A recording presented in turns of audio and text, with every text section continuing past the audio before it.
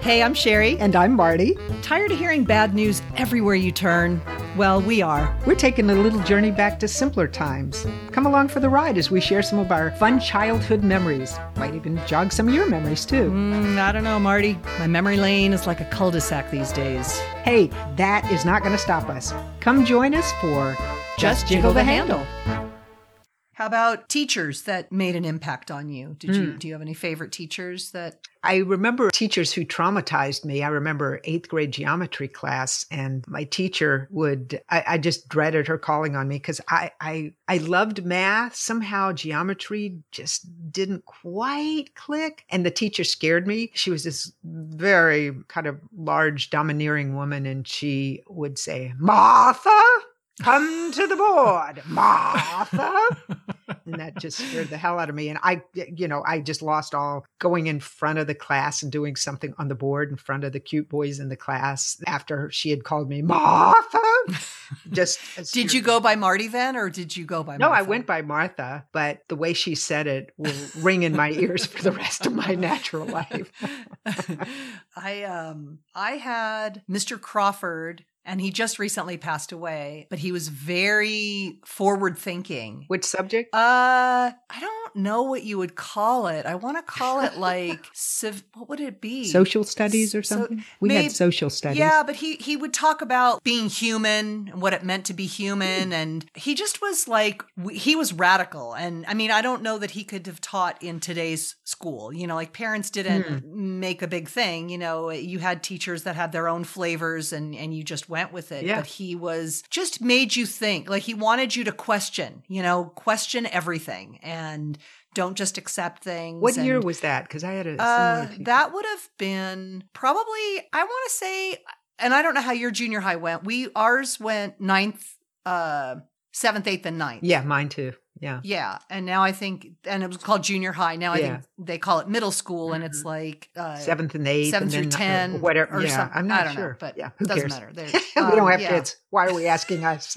Well, I have a kid. I do need to acknowledge that, but I don't have a kid. The fluffy one? Oh, yeah. No, you do have a kid. Sorry, Kyle. Sorry. And of course, I'm thinking, do I not? Like, you're so authoritative when you speak. I'm like, maybe I don't. I don't know. So maybe I'm embarrassed. wrong. That's all right. But anyway, he was great, and he wrote something real. I wanted to be an actress when I was, back in the day, and he wrote something really nice in my. I will come on and applaud you when you're on stage. It was really sweet, and that didn't go anywhere. But anyway, and I had a couple of good teachers that, like being born isn't our decision. What we become is. It just felt kind of, you've come a long way, baby. Kind enlightening. of. Yeah. Yeah, exactly. That's a way to put it. But, well, yeah, I think I had a teacher much like the one you just described named Mr. Camden. It was biology class. And the subject was interesting to me, but he just was really interesting and he would just throw out these crazy comments that just made you want to pay attention. You didn't want to miss anything because he was wild. But I'll never forget when he said, all right, take the span of how long Earth has existed.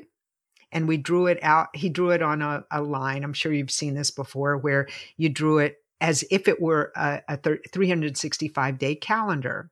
That's the whole span of the existence of Earth. And he was writing things on this timeline, like whatever it was, September, alligators appear or whatever it was. But when he got to the part about December 31st at 11:45 p.m. is when man appeared on the planet, that blew my mind.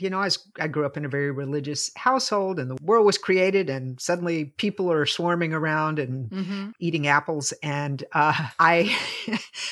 when he said man didn't appear to the last 15 minutes of the last day of the year, that just rocked my boat. And I just thought he was fascinating. He just had really interesting ideas. And that would have been in the late 60s. So everybody was questioning everything at that point. It was like question authority. It hadn't occurred to me to do that. That's great. Yeah. I wrote him a thank you letter later on saying, you did. You're really cool. I like you.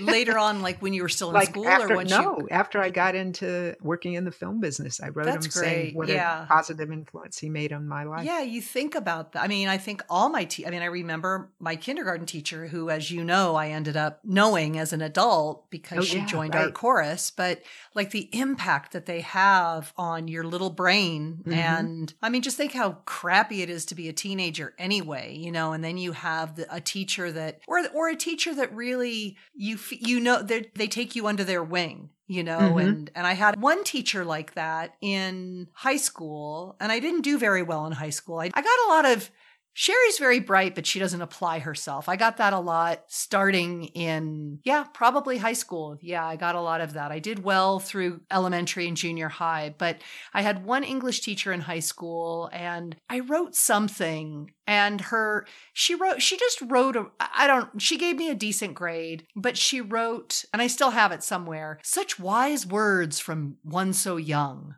So whatever I wrote, you know, was something that I was clearly faking, but she didn't think so. And I just thought it was like just you just needed somebody to throw you a crumb. Yeah. To help you, like, oh yeah, I could do that, you know. And I didn't have a lot of teachers in high school that did that. They kind of, you know, just get you're by. in my class. Yeah, exactly. Yeah. And well, it's funny you should say that about writing, because I remember in 6th grade writing short stories and passing them around the class, you know, mysterious. I loved Alfred Hitchcock stories. And so I would try to emulate them and write these mysterious stories and send them around. So I loved writing. And so I always got good grades and did well, thought I had good ideas. And then I think it was 12th grade, I had written a story that was well received by my teacher. I got an A in it, and they were printing the year-end creative book. People could submit poems and stories and stuff like that.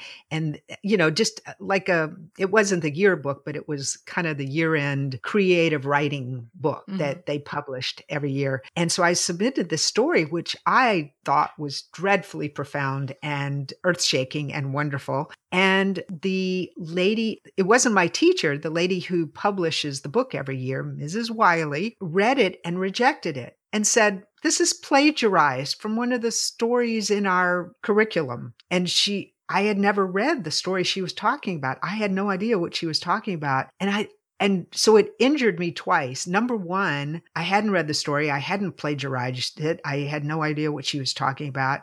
And number two, she was kind of blaming me for cheating and lying, which I would never in a million years do. And it bashed me. I had a hard time doing creative writing after that. It really kind of crushed my soul. And that was you were in 12th grade? That was 12th grade, yeah. And would you have told your mom or dad that? Oh, yeah. Yeah, I'm sure I did. Yeah. And would they have but gone parents to the didn't school, go. or? No, parents didn't go and say, hey, what the hell? Right. They didn't do that then. Yeah, you're right. Go on a hunger strike because their kid got bad information. That's awful. Oh, what a horrible woman. Well, you know, I guess it must have been, I to this day haven't read that other story, and I wish I had so I could see what she was talking about. But do you still have the one that you wrote? Probably. I don't throw away much, so I might. I should read it, and maybe she had other reasons for rejecting it. Is that what you're getting at? No, I just think it would be fun to read it. Yeah. I mean, I did want to know what she was talking about, but then I was kind of determined not to read it, so I could always say, I don't know what you're talking about. I've never read that story. Yeah. But I don't know that was helpful at all, because it didn't change anything. Yeah. It'd be interesting to see what the story was. Yeah. Well, I hope she suffered greatly in the years after you.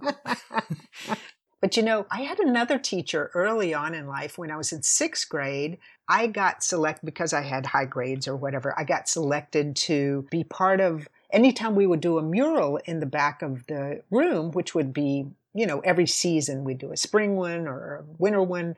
And I would get selected to be part of the art team. And there were some really good artists on that team. I think there were 3 or 4 of us. And at one point, Mrs. Traylor, who apparently didn't like me very much, I think it was because I would correct her. I was probably that would do it.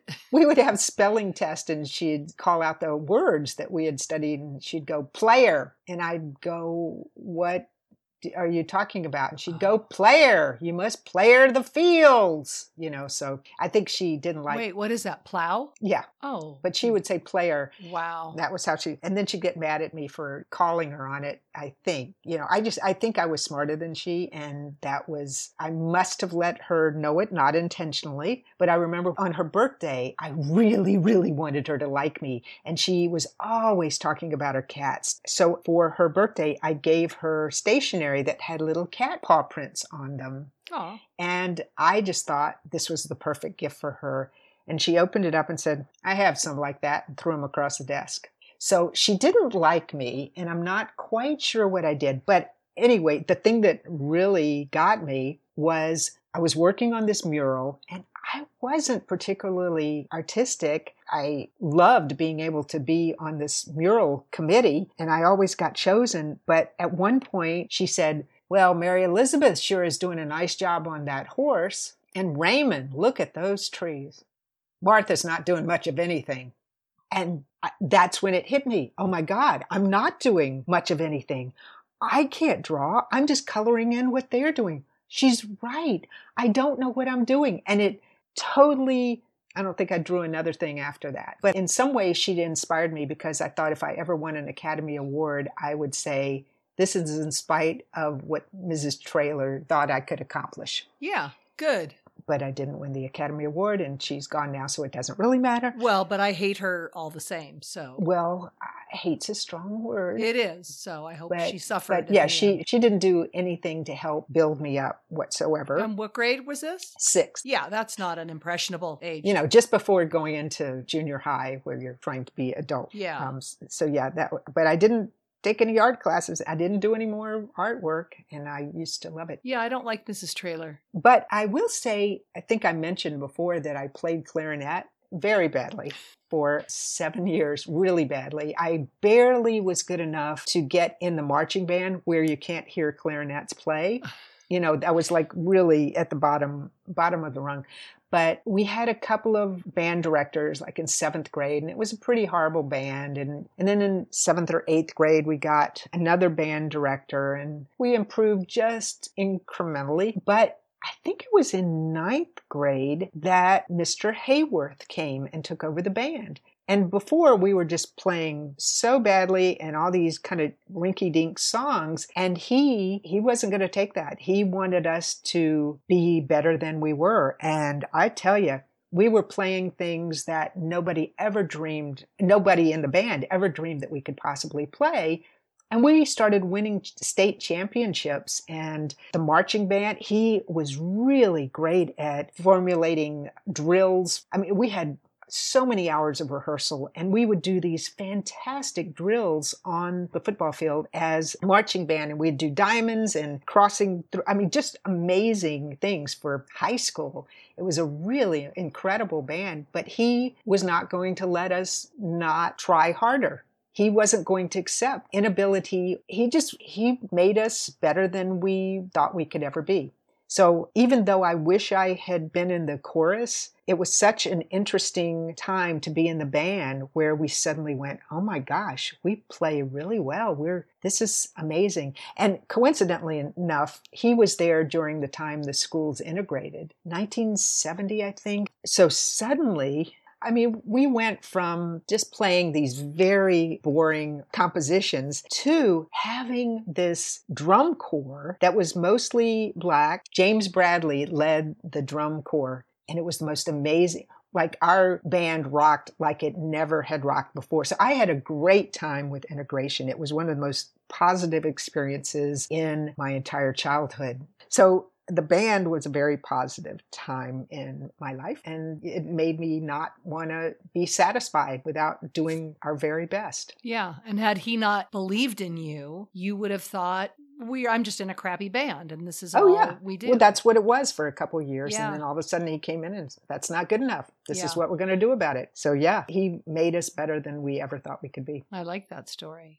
It's interesting talking about these stories with the teachers that had an impact, they're both positive stories and negative stories, but it still influenced, even the negative ones, I feel like influenced us in a way that as adults, we're able to look back and understand it a little better. But you think of a sixth grader, that impressionable prepubescent mind, and how, you wonder if teachers really understand how a kind thing or an unkind thing, how that really makes a mark. And can stay with us the rest of our lives, Yeah. I mean, I still want to win an Academy Award so that Mrs. Traylor is proved wrong, Yeah. That's that's a good motivation. Yeah, it is good motivation. Yeah. But also, the band director who wouldn't accept acceptable, he wanted spectacular. Yeah. Taught you about excellence, striving for it that. made us all step up. Yeah.